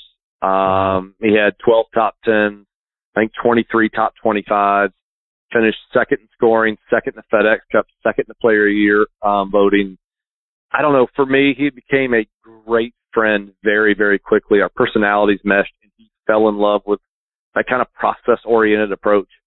And it was just, he's still obviously a dear friend of mine now, but it was an incredible year that I'll never forget. And also that validation, that this process-oriented approach that kind of Vijay and I dug out of the dirt together, it's worked now for 3 straight players, and it's worked well. And so, it's a special year, and it was a special time, and I don't take any of the credit. I was led there by, I would say by faith, definitely by someone smarter than me. Paul, just a couple of more before I let you go, and obviously all the talk around golf right now is about the LIV Tour. I'm sure Webb was approached about going over there. Want to get your thoughts. Why would Webb not want to go over there, and where do you see this whole thing going? So I don't think anybody really knows. Obviously, we've all heard that, they now have, $2 billion more set aside for the 3 years. So it looks like they have longevity for at least 3 years. I sit on the side that, I'm an American through and through. 9/11 with 15 of the 19 terrorists being Saudi Arabian, Osama bin Laden being Saudi Arabian descent. So there's some things there for me that would be really difficult. But at the same time, these men that have accepted this, offer to go play with LIV, it's generational money and can drastically change their lives. And so I don't judge anybody who went. It's not for Webb and for myself. Just we feel like, where the money's coming from, who's backing it. And, that's to each his own. Everybody's allowed to have a feeling on this. I'm also a PGA Tour geek. I walked on my first PGA Tour course when I was 5 years old, which would be Sawgrass over at Sawgrass Country Club, and, fell in love with it then. My favorite player was Marquez because that's who won that year. And so I grew up, with every PGA Tour book. They used to come out with that book every year, and, I would save it. I would study it. And so that was my dream, was to win PGA Tour events, was to eventually caddy and win PGA Tour events. My little bio, 25 PGA Tour wins as a caddy. And so that's where my allegiance is. The tour has been extremely good to me and the family, and I'm going to back it with everything that I have. And so, I don't think Webb's going anywhere. I'm going to go basically wherever Webb goes. But there are other guys that are in situations that, financially it's almost impossible to turn down. You look at Peter Uihlein. You look at Bland, who went. And, these are guys that need the money. And there's no guarantee here. I think within the next probably couple of months, you're going to see maybe another 10 that are going to go, only because you got guys that are struggling to keep their cards here, stars. The Ricky Fowlers of the world hasn't kept his card. This will be 3 straight years, if he doesn't keep his card. But, again, for him, he's a huge draw. There's a lot of money up front. And so I'm rooting for the tour. I hope the tour is successful. I do like a lot of the format things they're doing on the LIV Tour. I think the tour will adapt to some of those things just to make it a little bit more interesting viewership. I know there's a lot of conversations having maybe less tournaments, increasing the purses, that kind of stuff, but there's a lot of stuff going on behind the scenes, and I don't envy Commissioner Monahan's, his position at all. Paul, you have a wonderful foundation that you started. Talk about the great things you're doing there. Man, I just love our foundation. It's called the Tesori Family Foundation. You can check us out, TesoriFamilyFoundation.org, but my wife and I started it about 12 years ago now. We've been fortunate enough to be able to raise over $2 million and give all of that back, to local community, to the national community, to my favorite program that we have is called the All-Star Kids Clinic. We do a clinic for 25 kids with special needs, one-on-one instruction with PGA Tour players, caddies, coaches, and the local first tee. We've been able to do over 50 of them now. We had plans for 23 throughout the country when COVID hit. We're back up to 10 this year, and hopefully, we'll get back to that 20 or 30 mark. We're going to expand it onto the LPGA Tour as well. And these clinics are amazing. I've had Jordan Spieth, Bubba Watson, Webb Simpson. I'm missing a bunch of guys here that I haven't even called out yet for doing this stuff with us. But every single time a player does one with me, they cry. I get players and caddies, coaches coming up to me with tears in their eyes like, thank you for this. We just forget so quickly how good this game has been to us. And we get so stressed out with those 3-footers, 5-footers, that cut 7-iron or a hook and 8-iron, whatever we're going to hit. And, these kids, they hit one good and they're happy. If they hit it bad, that's no problem. They put another one down and they go. And they just get so much out of it. And that's really what it's about, is us being able to give back to something that the game has been so good to all of us for. And so that's kind of my little big one there. We do another thing called Christmas Tree Angel, where we go shopping for 100 families, kids and adults. We buy, we wrap, we deliver. And anything we can do to give back. And, the amazing thing I've seen all along, and again, we're fortunate enough to have given back over $2 million in the last 12 years, is that it's a family. And the more we give, the more we get out of it. And so, I just, recommend anybody check us out, TesoriFamilyFoundation.org. Any way you can help us, either financially, volunteering, or just praying for us. We accept it all. Paul, before I let you go, let our listeners know, how can they stay up to date with all the great things you're doing, whether it's following you online or it's on social media? Yeah, so follow me on social media. I think Twitter's at Paul Tesori and Instagram's at Paul Tesori as well. You can see I'm extremely original going through those two, but I don't do enough. I'm trying to start doing a little bit more, just a little bit more updates. Webb and I have been through a little bit of a slump these last 2 years. It's been hard. Webb's been hurt, been through some battles, and we're just now starting to come out of that. So as he starts to go through this next little stretch coming up, I'm just really looking forward to some good golf and maybe do a little bit more daily updates as far as Webb's golf is going and what we're working on. Paul, I can't thank you enough for being a part of the show tonight. I feel like we've just barely scratched the surface of the great things you've done in the game. I hope we get the privilege of having you back on the show again soon. Chris, I really appreciate, love geeking out on golf. And when we get this thing turned around, maybe after our next win, we'll jump back on again. There you go. Paul, take care, my friend. All the best to you and your family. Look forward to catching up with you again soon. You too, Chris. Thank you, buddy. Bye-bye. You bet. That's the great Paul Tesori. And like I say, folks, I feel like we've barely scratched the surface. He's done so many other great things in the game. Look forward to catching up with him soon. And please go out and check out the TesoriFamilyFoundation.org. That's the site. Shopping for 100 families at Christmas, raising $2 million. How fantastic is that? Paul's a great guy. And like I say, look forward to having him back on the show again soon. Before I get to my next guest, Kip Henley, I want to remind you about a couple of our sponsors, starting with our friends over at 2 Under. 2 Under men's performance briefs have just released their new spring and summer 22 collections with fun, new, and exciting prints like the Freedom 2 and 3, Santa Fe, Tigers, Zebras, and Duckies. And their new exclusive Folds of Honor collection, where they donate 20% of all Folds of Honor sales proceeds to that cause. The patented Joey pouch technology delivers maximum comfort, fit, and performance while preventing any unwanted skin-on-skin contact or chafing. Good for anything from the golf course, to the boardroom, to the bedroom. You can find these 2 Under performance briefs in over 4,000 golf pro shops nationwide, all Shield Sports stores, all PGA Tour superstores, Golf Galaxy, Dillard's, and other fine retailers near you. You can also order them online at 2under.com. That's the number 2, UNDR.com. 2 Under, performance in your pants. Use code NEXT20, that's NXTTEE20, for a 20% discount on the 2 Under website. Also want to give a shout out to our friends over at Golf Pride. In golf, light grip pressure releases power. Golf Pride engineered a secret the pros know. A larger lower hand encourages lighter pressure.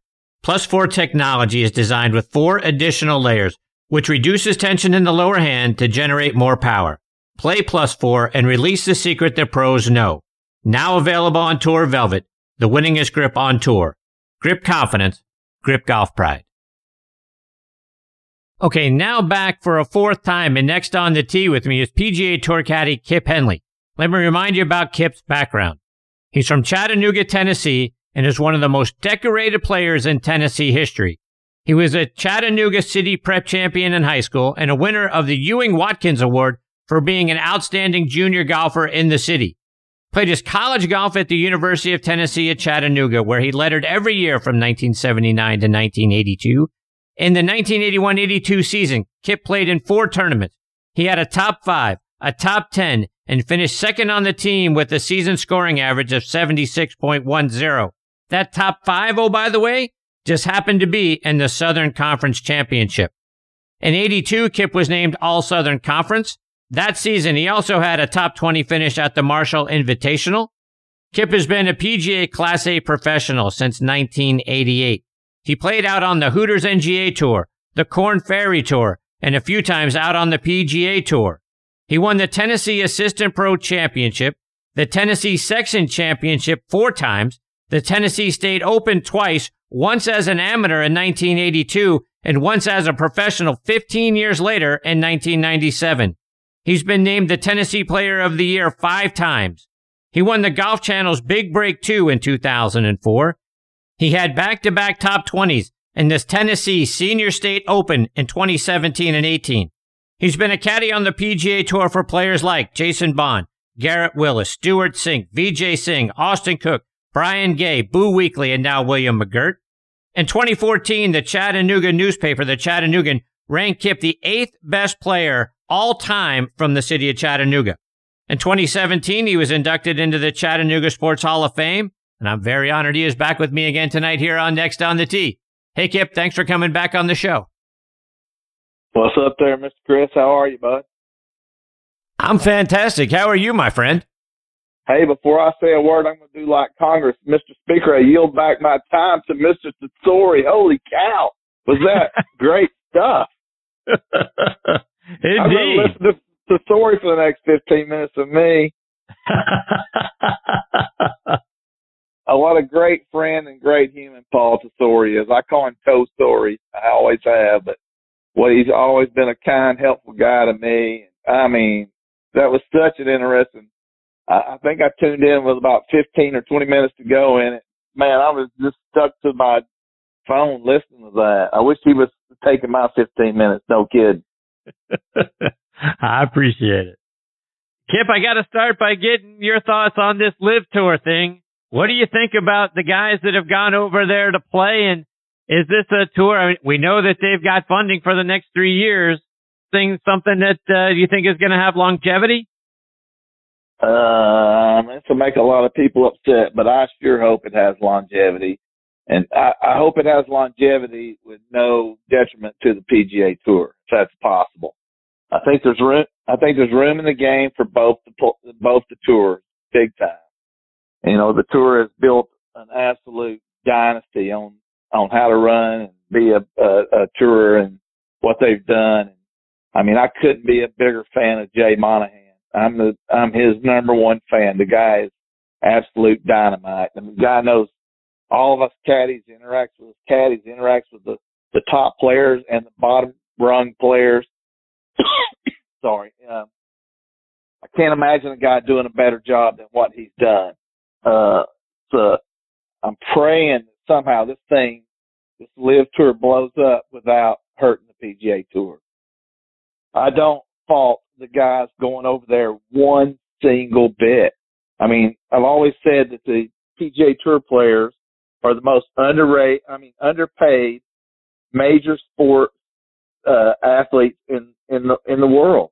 You compare as much TV time as they command, you compare them to basketball, football, baseball, and all these other. These guys don't make the money those guys make, and now that some of them start to make it, I think they'll only push the tour to start working harder, to build bigger contracts for themselves and TV, and it's going to make everything be better. I think. I'm excited for the LIV Tour. I hope like crazy it goes, Chris. So, Kip, how do you think it can be successful without taking more players from the PGA Tour and then watering down what the PGA Tour has? Just being devil's advocate. I hear you, and I think the tour. This is me, you know. And I'm sure there's bigger guys, smarter guys out there than just no broken down caddy. But I think the tour missed the boat a little bit on not trying to work with them and bring them into the. You know, the tour helped. They bought like the European Tour at one point, right? Like 3, 4, 5 years ago. I think they missed the boat on trying not to work with them and have them part of it. And I hope they look at what's going on and see how it looks like this is going to go. And there's going to be guys that go, and hope they step back and look at it, make a plan, and say, maybe we need to do this right. Maybe there's room for both of us. I 100% hear the people saying blood money and all these things. And part of it's true, you know, but that culture is different than our culture, Chris. And is it better to stick your head in the sand and to say those guys are murderous idiots and they don't see the world the way we see it? We're all about everything.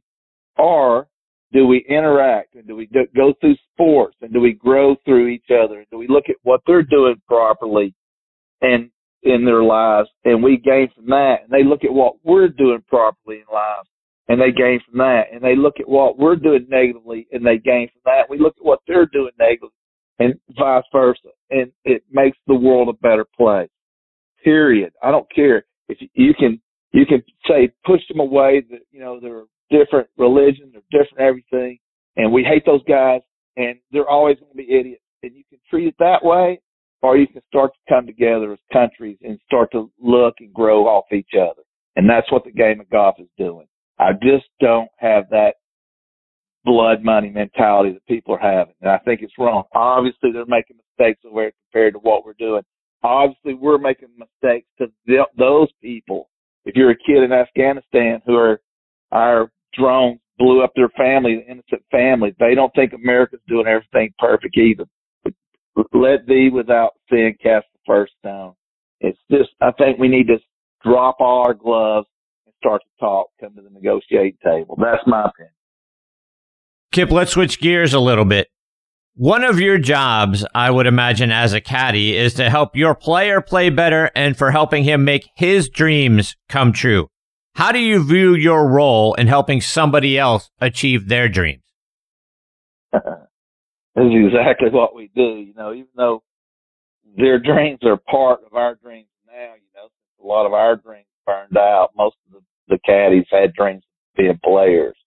But the thing is about most of the PGA Tour caddies, we stepped in so many holes along the way, you know, and we can look back in our career and see where, I fell down there, or I should have never went this way, I should have went that way. And that helps us be a part of the next guy's dreams. You know, we go, hey, be careful. You know, I did this once, and I changed everything I was doing at this time. Instead of waiting and out and dancing with the girl that I brought, you know, to the dance, don't step in that hole. Be careful. And the best caddies, that's what we do. You know, we're riding the backs of our players, obviously, you know, and if you get a great player, you can help them be even greater. But if you get a terrible player, you can't make them win the Masters in 2 years. It just ain't going to happen.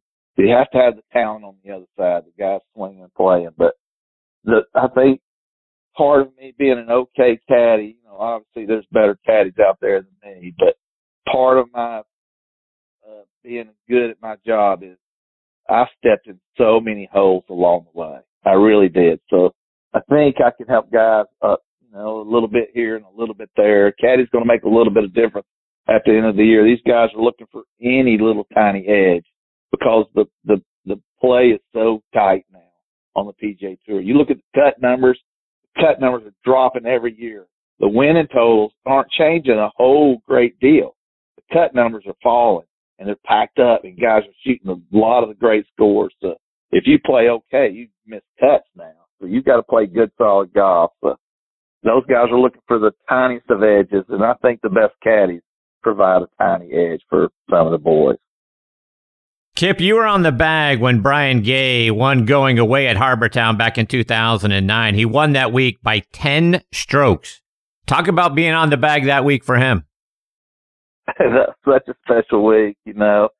I think the year prior, Brian had finally broke through, and he had won the Mexico event. And I think it was an off-field event at the time, and I don't even think it even got him in the Masters. I don't think it did. I could be wrong on what I'm remembering, but he had finally broke through and had a W. And I mean, I can remember calling the wife just off the scoring tent right there, just in tears, and like, baby, we did it, you know, and had a good solid check, and I was part of him growing.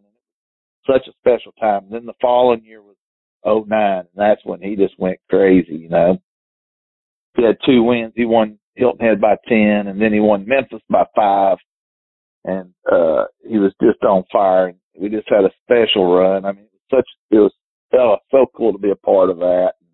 And him kind of getting what he deserved in his PGA Tour career. And, you know, I was a little bitty piece of the puzzle. You know, he had switched teachers the year that I signed on, and he had gotten smarter, and, you know, everything just kind of came together all at once, and I just had to be standing there beside it. It was pretty cool. Kip, I read that outside of Augusta National, Hilton Head is your favorite tournament out on tour. Talk about why. Well, one reason is because we had so much success there. The other reason is my little brother was the assistant pro at Habour Town. Brent, Caddies on tour as well. He was the assistant pro down there at Habour Town for like 3 years. And John Farrell was the head pro that gave him the job. And I just have so many dear friends around the area. Plus Brian winning by 10. And plus we used to, Brent and all his flunky friends used to come down from Chattanooga.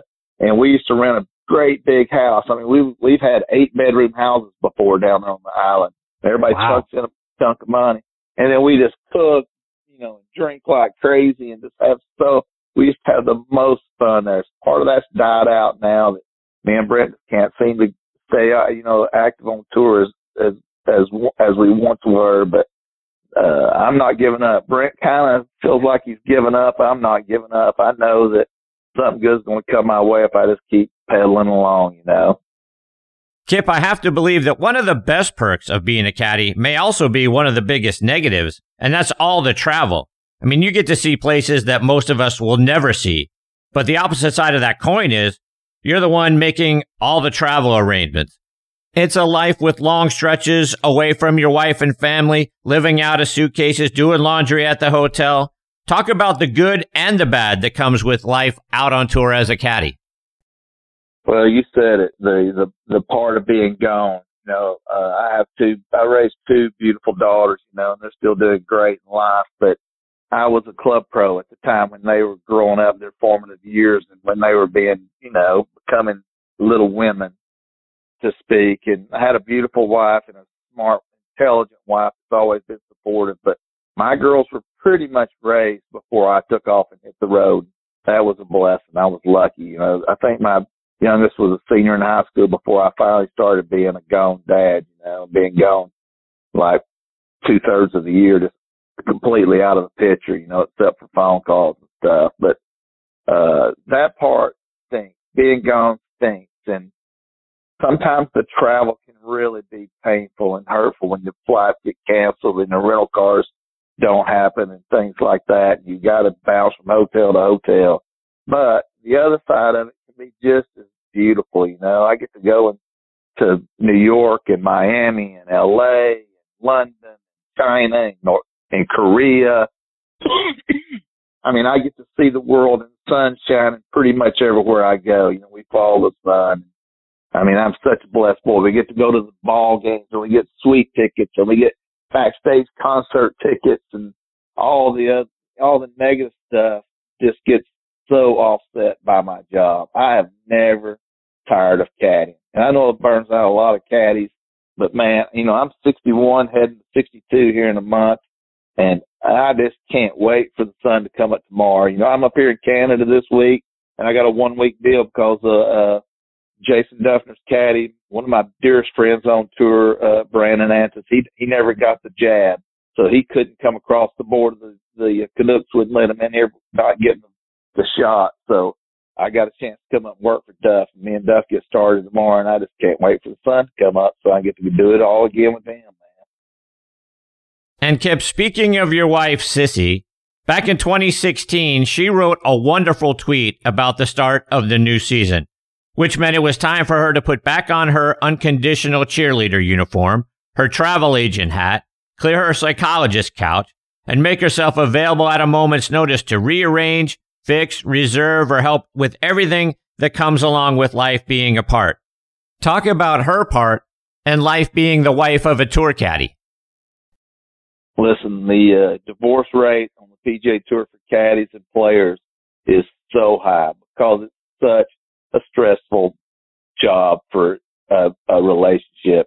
And if you ain't got a strong-willed, very supportive, very secure, great woman in your life, you're heading for disaster. I'd say if you don't, you need to get out if you want to keep that girl. But if you got somebody like I got, me and Sissy are working on 35 years. I've been caddying. This is my 19th year, and it's not easy, Chris. Good God, it's hard. And we're separated so much. And she has to do the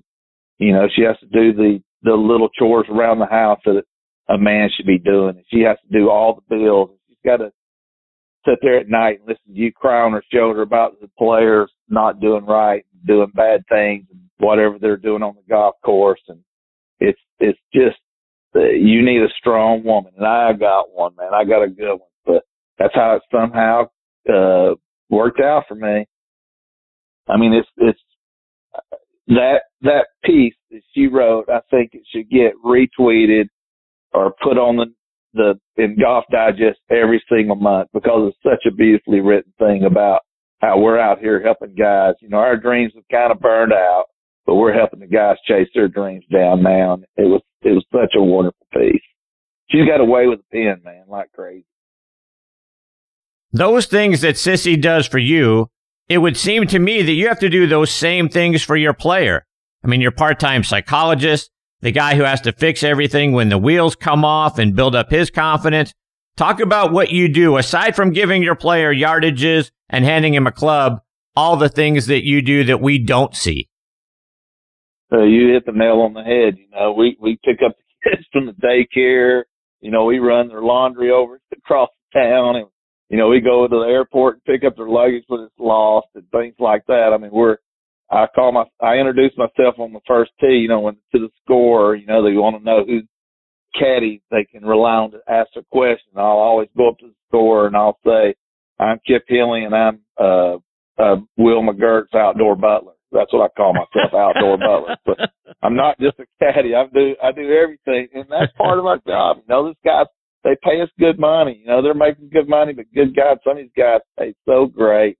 They give a big chunk of their cash to us to help us keep going out there. But we do a lot. It's not just that, but I think, Chris, the thing that, and I think back to the story, the guy's just a mental giant. Now, he was not a mental giant when he played. You know, he has flashes where he kills it, but him not being a mental giant helps him help his man be a mental giant on the golf course. You know, he had the negative thoughts come in his head, and he had things, and he fights them all sometimes, and you can't beat him with a daggum rubber hose. You can't beat Tesori's so dang good at the game. But, you know, he failed in his career a little bit, just like me. I mean, he didn't fail as miserably as I did, but he failed too. Like I said, he stepped in those holes, and he'll help every player that anybody ever touches. He'll help them avoid those holes, and that's what we do, bud. Kip, just a couple of more before I let you go, and I want to take you back to 2011. Brian Gay had a great deal of success at the FedEx St. Jude Classic. He won it in 2009. You get an automatic berth to play in the tournament that year because you're the PGA section champion. But by accepting that spot in the field and not being on Brian's bag, you're pretty much giving up a guaranteed large paycheck. Was it a difficult decision to play that week versus being on his bag? Oh, really? I mean, if you look back through my golf career, you can point. I mean, there's like 15 or 20 big giant things where like you have a big star on those days. If you look like here, Kip made a mistake. Here, Kip made a mistake. Now it had a big giant red star beside it, man. You go, oh, that was a mistake. Kip decided to try and play and beat those idiots, and he can't do it 100 times, and he passed on at him for Brian Gay. I don't think Brian Gay cashed a huge check that week. Maybe he did, but I don't remember it. But I know, you know, my heart at that time, the fire had burned out, but it was still a little amber glowing in there, and I thought maybe I could just career for 2 days and make the cut.